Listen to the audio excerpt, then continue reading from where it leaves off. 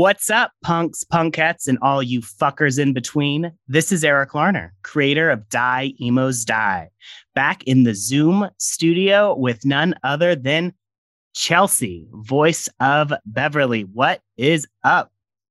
Hey, hey, hey, how's it going?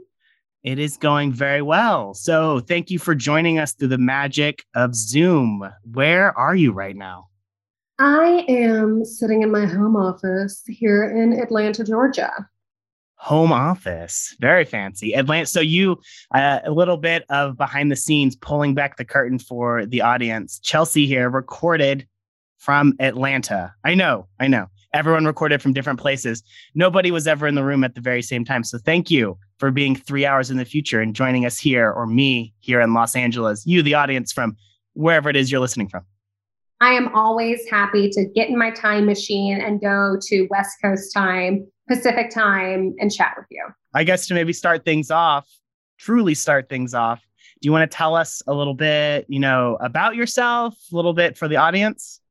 Yeah, absolutely. So, where shall I begin? Don't tell us everything. Keep a little mystery, but a little something. In the early morning of July 2nd, just kidding. So I'm an actor and a writer. I met you, wonderful Eric Larner, in college, right? It was our last semester when we went to Los Angeles for our quote unquote study abroad, which I loved. Very fun. True. Very true. You met college Eric. I apologize for College Eric was wonderful. What are you saying? College Eric was great. But yeah, I had always been creating art in one form or another since I was a kid. I actually didn't start acting until way later. I actually started as a dancer and a writer. So interestingly enough, when I was a kid, I would write novels. You do this too. You wrote a book. I know this, Paperboy, right? Paperman. I'm so sorry, Paperman. So yeah, I also, nothing as legit as, publishing a book, but I definitely would write short stories and whatnot growing up. And then I danced. But then at some point when I was in college, I suffered a herniated disc just from dancing. And so I kind of shifted gears, and then I decided to start acting. So I actually really wanted to go into the production side of filmmaking, and not so much the production side, but I was interested in producing, potentially directing, interestingly enough, commercials and music videos. I think that's where the dance comes in. It was mostly music videos that I wanted to work on. But then when I realized that music videos literally take 24 plus hours, and they're apparently I've only been on a couple as a dancer, but apparently they're terrible, terrible set to work on. I was maybe I want to do something different. And so, yeah, I kind of transitioned into more acting, writing, filmmaking. Awesome. So writer, dancer to writer, actor, director, not music videos. So writing being writing being the consistent thing across the board. I guess so. It's weird because it's funny. I won a script competition earlier this year out of congratulations. Thank you. And I've produced a show that got financed from an indie platform with Taylor, our fellow, UT alum. But even then it's funny. I still hesitate to call myself a writer because I feel like I have so much to learn. But no, I love writing. In fact, I just finished my first feature this year. A farce comedy, obviously. And yeah, been doing a lot of acting this year and, just living that artist life, man. Fantastic. So you kind of talked a little bit, I know a little bit about your artistic history, but where are you from originally? So my family's from New York City. That's where I was born, but I moved pretty young to a town called Nacogdoches, Texas, which is quite small.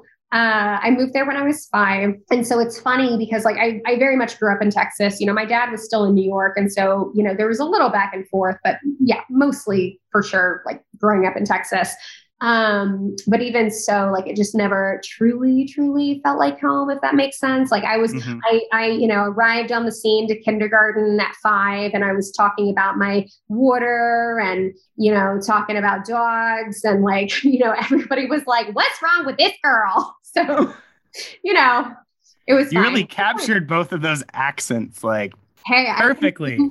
I can move through both worlds seamlessly. Awesome. No, I think that's fantastic. So I think that actually leads perfectly into my next question. So coming from both worlds, you were old enough, like you were in New York City long enough to have memories, or at least have the accent from the city. Like what was one of your earliest memories involving music for you? And was it different? Like, do you have like a New York memory, and do you have a Nacogdoches memory? Well, it's funny because like I have memories, or I think I have a memory in New York of like dancing around to music coming out of the television, potentially MTV. I think MTV was a thing then. But MTV is still a thing.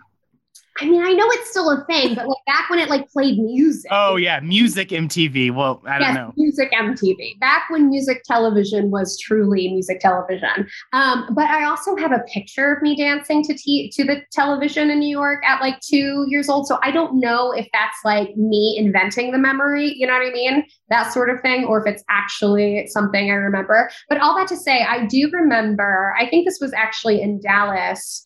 Actually, maybe it was Nacogdoches. I can't remember. I was quite young. I was like, couldn't have been older than 5, maybe like 6 tops. But my mom loved pop music. This is where Beverly and I really are the same person. She would listen to like a lot of Madonna and like, that song, like, call me Mr. Vain, that song, Yes. like that. I don't know what that would be considered genre wise. Like, what is that? I don't know. I don't know. It's probably pop, I would say. It's like pop techno. I don't know. Don't actually get like For Real Me started, because I know I wrote in my script, I was like, this is this and that is that, and you can't cross. And then by the end of the podcast, as you know, it's like, yes, who gives a fuck? Just listen to the fucking music. Yes, and so she would dance around to that, a lot of Madonna. So yeah, I'd have to say that those were kind of some of my first memories. Oh, actually, no, I have a hilarious memory. When we first moved to Texas, my mom was super stoked to acclimate to the South, being from New York. So she bought me, she bought me red cowboy boots, a red cowboy hat.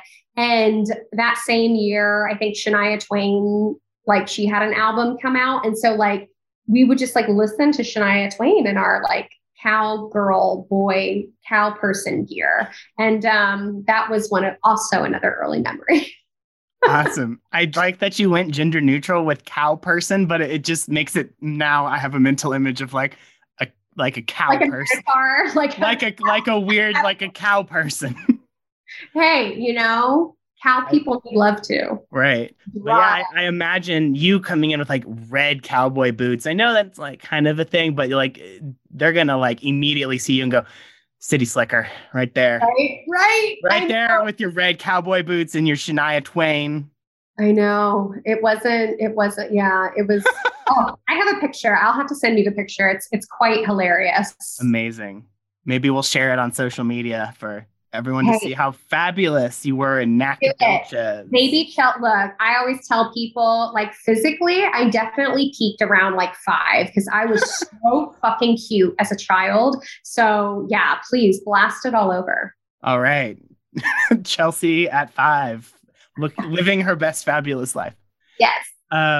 Awesome. So I think I also wanted to see, maybe Shania Twain is the answer to this question, but like, other than music or your memories, like what are some of your biggest influences, I guess, either in writing or dance or in that realm of your like creative sphere? Yeah, biggest influences. I would say, who do I love? Okay, so I love John Leguizamo. Like I've loved him forever. He, I think, is just so underrated. I think he's so incredibly talented. He's done Broadway, he's done stand-up. And so him as a writer, actor, producer, I've loved him since I was a kid. And I just, he recently did, I think it was a couple of years ago before the pandemic, that he did Latin History for Morons on Broadway. and I was so close to seeing it on Broadway, and I missed it, unfortunately. But I did see it on Netflix. So love him. I love Eli Craig. He did Tucker and Dale versus Evil. I love a lot of like big, ridiculous comedies. And it's so funny because back in film school, you know, everyone was discussing, you know, Stanley Kubrick and like all these like John Cassavetes, like all these artists. And I'm like, I like, you know, the big farce comedies where it's like they're making stupid jokes. So yeah, love Eli Craig. You know, who's like a more recent inspiration in the last like, you know, 5, 6, 7, 8 years is Issa Rae. I love her. Like, I just love what she did with her web series. And when Taylor and I did our web series, like she was definitely a big inspiration just in terms of like, I mean, I guess it's happened multiple times now where, you know, an artist will create you know, a web show and then actually turn it into this big thing with this big production budget and whatnot. But she was kind of one of the first ones that I really like followed her story and saw it happen in real time. And I just thought, I don't know, I still think she's just so badass. Awesome. And yeah, speaking of small little productions on the internet, suddenly getting a big production, you know, budget, let's knock on wood. Right? Somebody please, I know this is about punk music and not about selling out, but for the love of God, I want to sell out. Someone please give me a big bag of money. Hey, you know what? Selling out sounds fucking fantastic. I think I'm getting too old for this. Too old. Starving artist life. I can't sleep on the floor no more. Look, I need that paycheck. Exactly. You heard it from Chelsea. If you're not going to listen to me, listen to Chelsea. She's from New York with her word. New York and Texas. Oh my God. Okay. So moving past that, I'm being a shell. What are your thoughts? Perfect segue into now. What are your thoughts on punk music? Because obviously coming into this show, everybody has an opinion on music, very specifically punk music, and you have kind of spelled out you're a big pop kid. So what was your thoughts on punk coming into the show? Did it change after you read the script and listened to me talk to you about punk music? It actually did. So I admittedly, man, when I was a teenager, just like the whole punk thing I just missed me. Like I listened more to, I love pop music. I would listen to like alternative music, like grunge 90s. Like there's a lot of stuff I listened. It wasn't just all, you know, pop, but like punk just never really, you know, it wasn't ever my thing. Right. And I admittedly thought punk and emo were kind of the same thing. I didn't know until working on this podcast. But no, I will say, like, coming out of it, I have this newfound respect for punk music because I didn't know that it's kind of rooted in like fighting the man and like fighting inequality and oppression and like all this really rad stuff that I had no idea. And then also like listening to the songs on the show, I was like, oh, wow, like this is really cool. You know, can't say it's still, you know, emo, less my thing, still not my thing, but, especially with it being evil and everything. And that's definitely, it's further tainted my vision of emo music. But no, I definitely have a newfound respect for punk music for sure. We love that. I love to hear that because I think, I won't divulge anybody's age on this interview or on this show, but our age coming up, I think the biggest problem with punk is, and I'm going to tip my hand a little bit. I think the worst thing to ever happen to punk music was pop punk music in the early 2000s because it stripped all of what was cool. The reason punk was cool, like the New York Dolls were like the first like real big drag performers. You've got like Wayne County, who later changed her name to Jane County, one of the first trans performers, also punk. And now we're coming out of pop punk, and you've got bands like the Muslims, trans Black New York people, like performing and being more diverse than like my thoughts on punk was like, oh, these are angsty upper middle class white kids, and it was kind of annoying. Well, but that's now there. I can see, yeah, of course, but like now I can see it is more diverse. There is more to it than that, right? Because then you also have where it came from, like the Sex Pistols, for better or worse, the Clash. They're white kids, but they're white kids from the UK coming out of like the World War II era where the economy was completely stripped down to nothing. And all their grandparents and their parents are still talking about the glory days of World War II. And they're like, shut the fuck up. I can't buy an apartment. Like, what's wrong with you? And they made music about it. Anyway, that's my tangent about punk, but I'm glad that you were able to kind of see that and kind of latch on to that at least a little bit, as Beverly, especially because apparently you weren't acting whenever you said punk and emo are the same thing anyway. I didn't know like that was coming. So I'm like, oh, that was really good. It was so good. Yeah, no, it was not that difficult to embrace her point of view because I admittedly, like I said, like, yeah, similar points of view, me and Bev. Yeah. So I think I also wanted to see whenever you first like read the script, when we first talked about the project, like what were your thoughts on Beverly, like herself as a character, your thoughts on how she interacted with the world. I mean, obviously Beverly's involvement in the world is smaller in scope, but like, I guess, what were your thoughts? How did you prepare? Or what were your thoughts going into that? Yeah, so like I said, I think Beverly and I have very similar worldviews, and I really enjoyed just like how chill she was and just like kind of along for the ride. And she's like, yeah, I'll do this podcast interview with you and we'll chat music. And, another aspect of it, aside from the music that really I found to be really cool. I'm so sorry. Can you hear my dog in the background? Because she's definitely barking a little. It's cool. My dog barks too. My dog is on another interview that I did. So we'll be Daimos Die Feet the Dogs. Okay. Wait, how did you say it with your New York accent? My dog. Yeah. All right. My very bad dog. You're louder than the dog, so it's okay.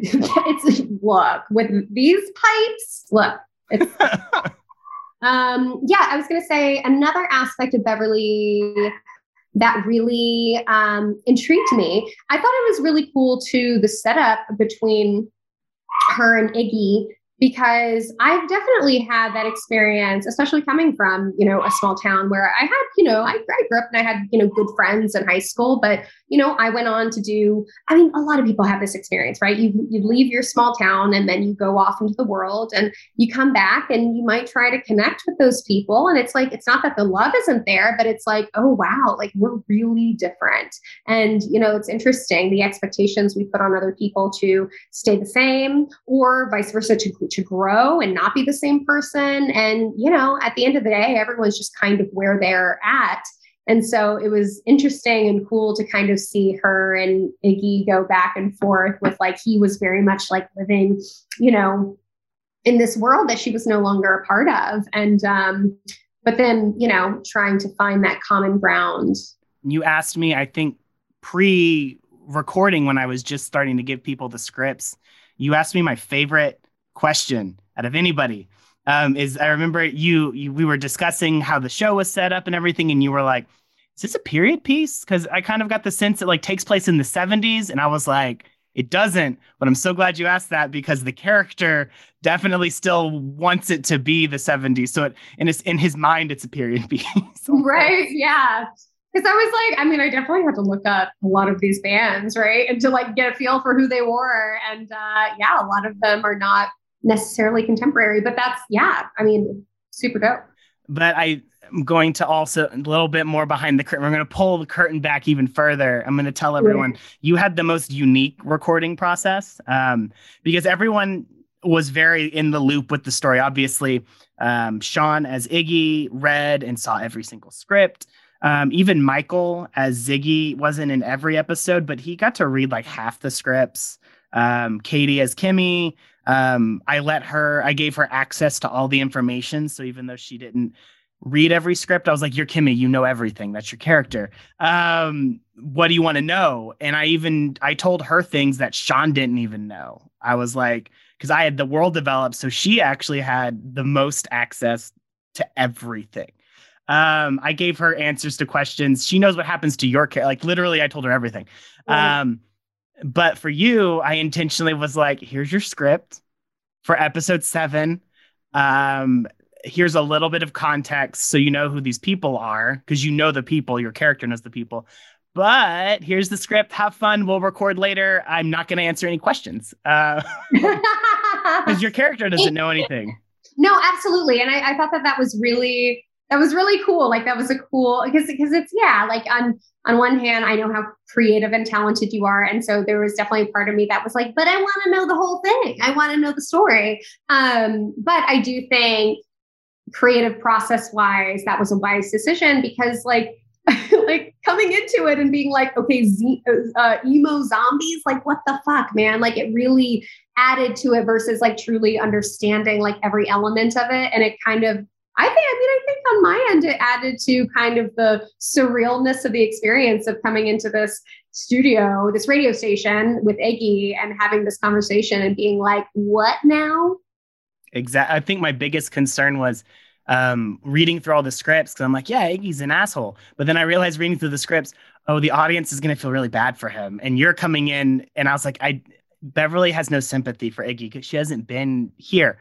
So I think recording, obviously a very different thing. After hearing it, like all played back and hearing your part in it, like, what was that for you? What did you think something recording? And then you heard the episodes and you were like, oh, that's not what I thought was going to happen. It's so funny because, well, number one, just like from a pure vanity standpoint, like watching myself on TV or hearing my voice, I'm like, oh, and so I always have this, like, I just always like, I don't always hate it, but like, it's funny because I always like at least have a reaction to it. Right.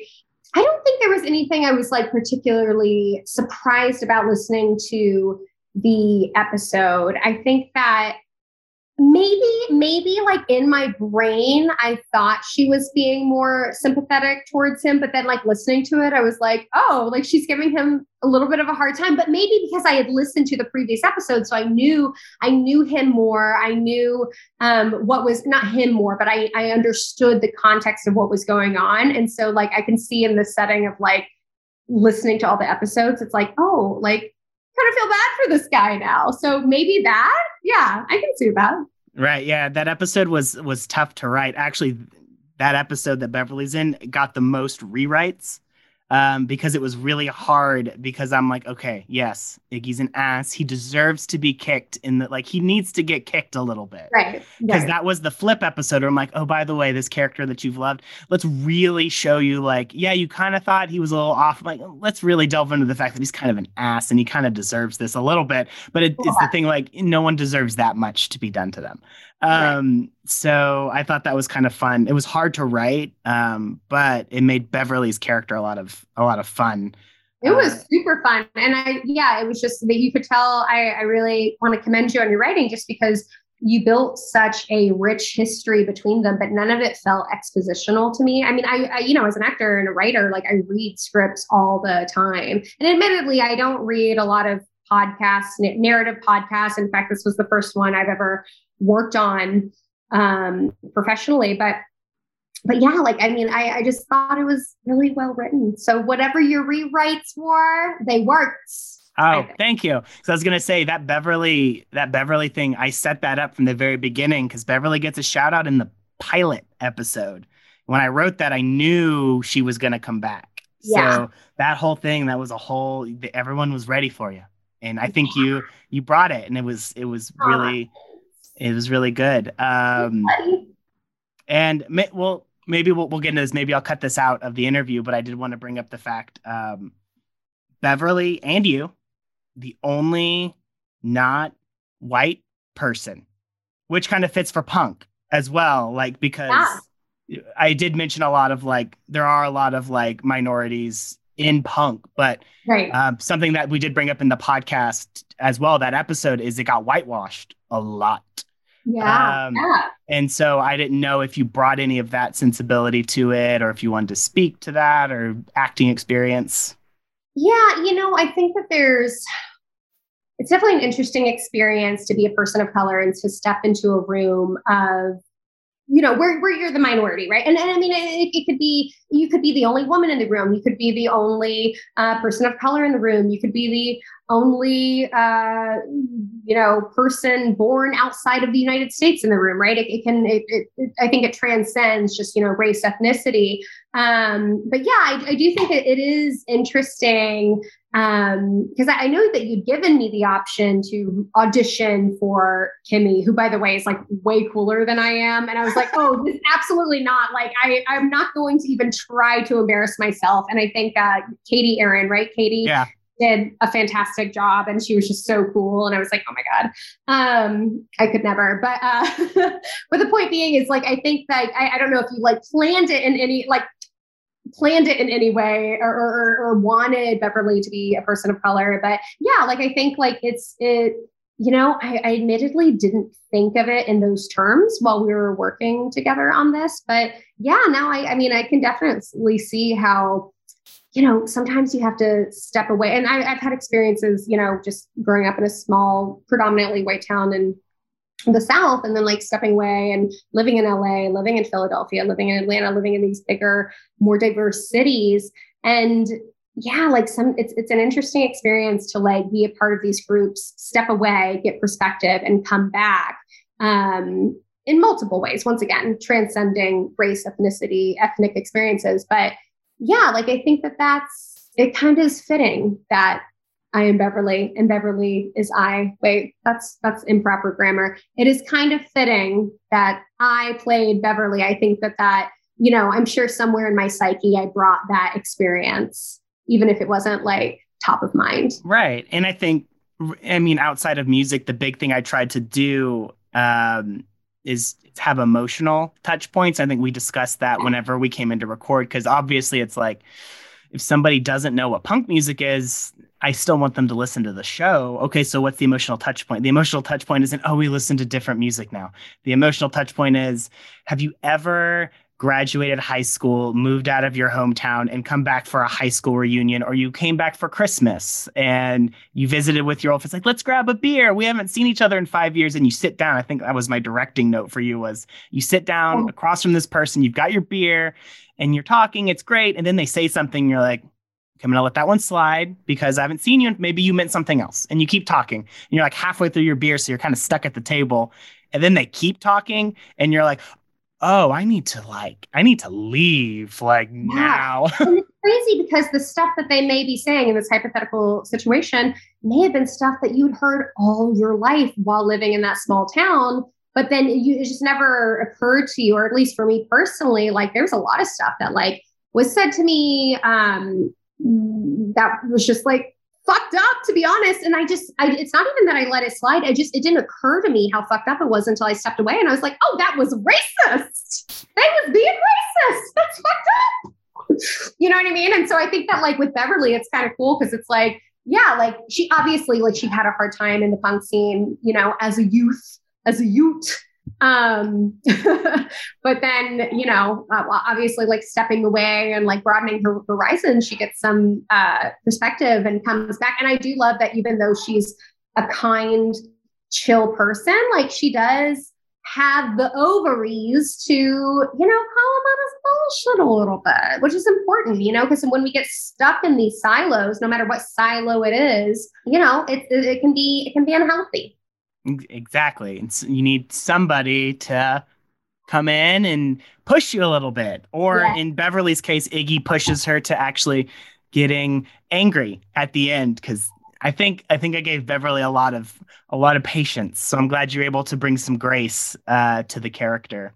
But obviously you got zombified in probably, as I was writing it, the truly only horror scene that I wrote in the show. Because I told people, I'm like, it's a horror comedy. There's not a lot of horror in it. Episode 3 is very my homage to Night of the Living Dead, which I said they're trapped in a house and the zombies are breaking in. So it was like obvious. And I even made a Night of the Living Dead joke in it to be like, this is the zombie attack. So that was kind of a horror scene. But yours was really like I did the whole, he walks down the hall and it's creaking and it's atmospheric and you're like, what? And then like you're talking but you're not fully zombified yet. Like you get caught, your character gets caught like half baked in the zombie process, and like you start like getting talked through. So you have and that was so dope, like to hear Shannon's voice and on top of my voice, and to hear like that, like how you executed that, I thought was so well done. Yeah, I learned a lot. And speaking of siloed, that was just a further level of you being siloed from the actual production process. Because not only did I say, oh, by the way, I'm not going to tell you the story, I also said, okay, we're going to record this scene. I want you to say it like this, and it's going to sound horrible because I want you to say it flat, monotone, slow, like basically against all instinct of what an actor would do. And I was like, oh, by the way, I'm going to layer someone else's voice on top of it, which you're not even going to get to hear that recording until later. So kudos to you as we wrap up this interview. Kudos to you. You had literally nothing to go on, and I just had to like tell you stuff, and you had to trust me. So thank you for trusting me on that episode. Well, it's so easy to trust you, Eric Larner. Oh, good. Okay, thank you. So I think one of my big questions, because we've hinted at Beverly was siloed. Beverly's not dead. Obviously, she got de-emoed at the same time as everybody else, so she's out there kicking. I have some other plans for her, hopefully in the future. But what, I guess, for you, thinking about Beverly and your experience, do you have any thoughts, hopes for Beverly in the future? I think that I'd be interested to see Beverly come back and for us to see her in her world. So, right now, as of season 1, we've seen her step into Iggy's world and to this like really crazy, under these really crazy circumstances. And so, yeah, I would love to see her, something happen to her in her world, You get to go on her home turf. Yeah, maybe she's at the club with a DJ friend, right? Oh no, DJ. That's the chagrin of, Oh man, I'm or disappointment rather of Iggy. Right. Yeah. No, I think Beverly was a lot of fun. But after hearing the podcast, other than Beverly, you can't say Beverly. Who was your favorite character? Like getting to hear the whole thing all the way through. I have 2. Okay, you can say 2. Sean killed it. Oh my God. I remember Sean. We did UTLA together and oh my gosh, I had no idea what a fantastic voice actor and actor in general, right? Because I only transitioned, not transitioned, but added voice acting onto my, resume over the last, when the pandemic started, essentially. I took a few classes and started auditioning for voiceover. But what you find is that it really is similar to acting, right? A little different just in terms of the execution of it, but the emotions have to be there and whatnot. And I was just so impressed with him. And I'm impressed with him being able to switch, between his radio voice and all that. And I just thought he was great. And then also Kimmy. Once again, Kimmy was just so cool. In fact, I really loved, is that the 5th episode? Okay, the 5th episode. Yeah. I really enjoyed that one. I thought she was just, once again, so cool. And like I said, when you gave me the option, I was just like, absolutely not. If you look in my Instagram bio, my bio says resting customer service face. And then it's true. Can you think of anything less cool than somebody who's just peppy and smiles all the time? That is me in a nutshell. You picked the right person to play Kimmy. Kimmy doesn't smile. Kimmy doesn't even have a last name, which I made a joke about. Kimmy's too cool. She's like Prince. It's just Prince, yeah. That's the name. That's it. But you, now moving outside of Beverly, you, Chelsea, my closing question I like to ask everyone. Do you as a person believe that music is magic? I used to not. Growing up, I thought it was very much like a background thing, something to put on while I was getting ready to go create my own magic. But I think over the years that's changed. And I very much think it is magic. Not to turn this into a long tangent by any means, but I was having a conversation with a friend who's a musician, and we're kind of talking about the way people listen to music has changed. People used to put on a record or whatever and just sit there and listen to it and really consume it, not as a background thing, but literally just for the music.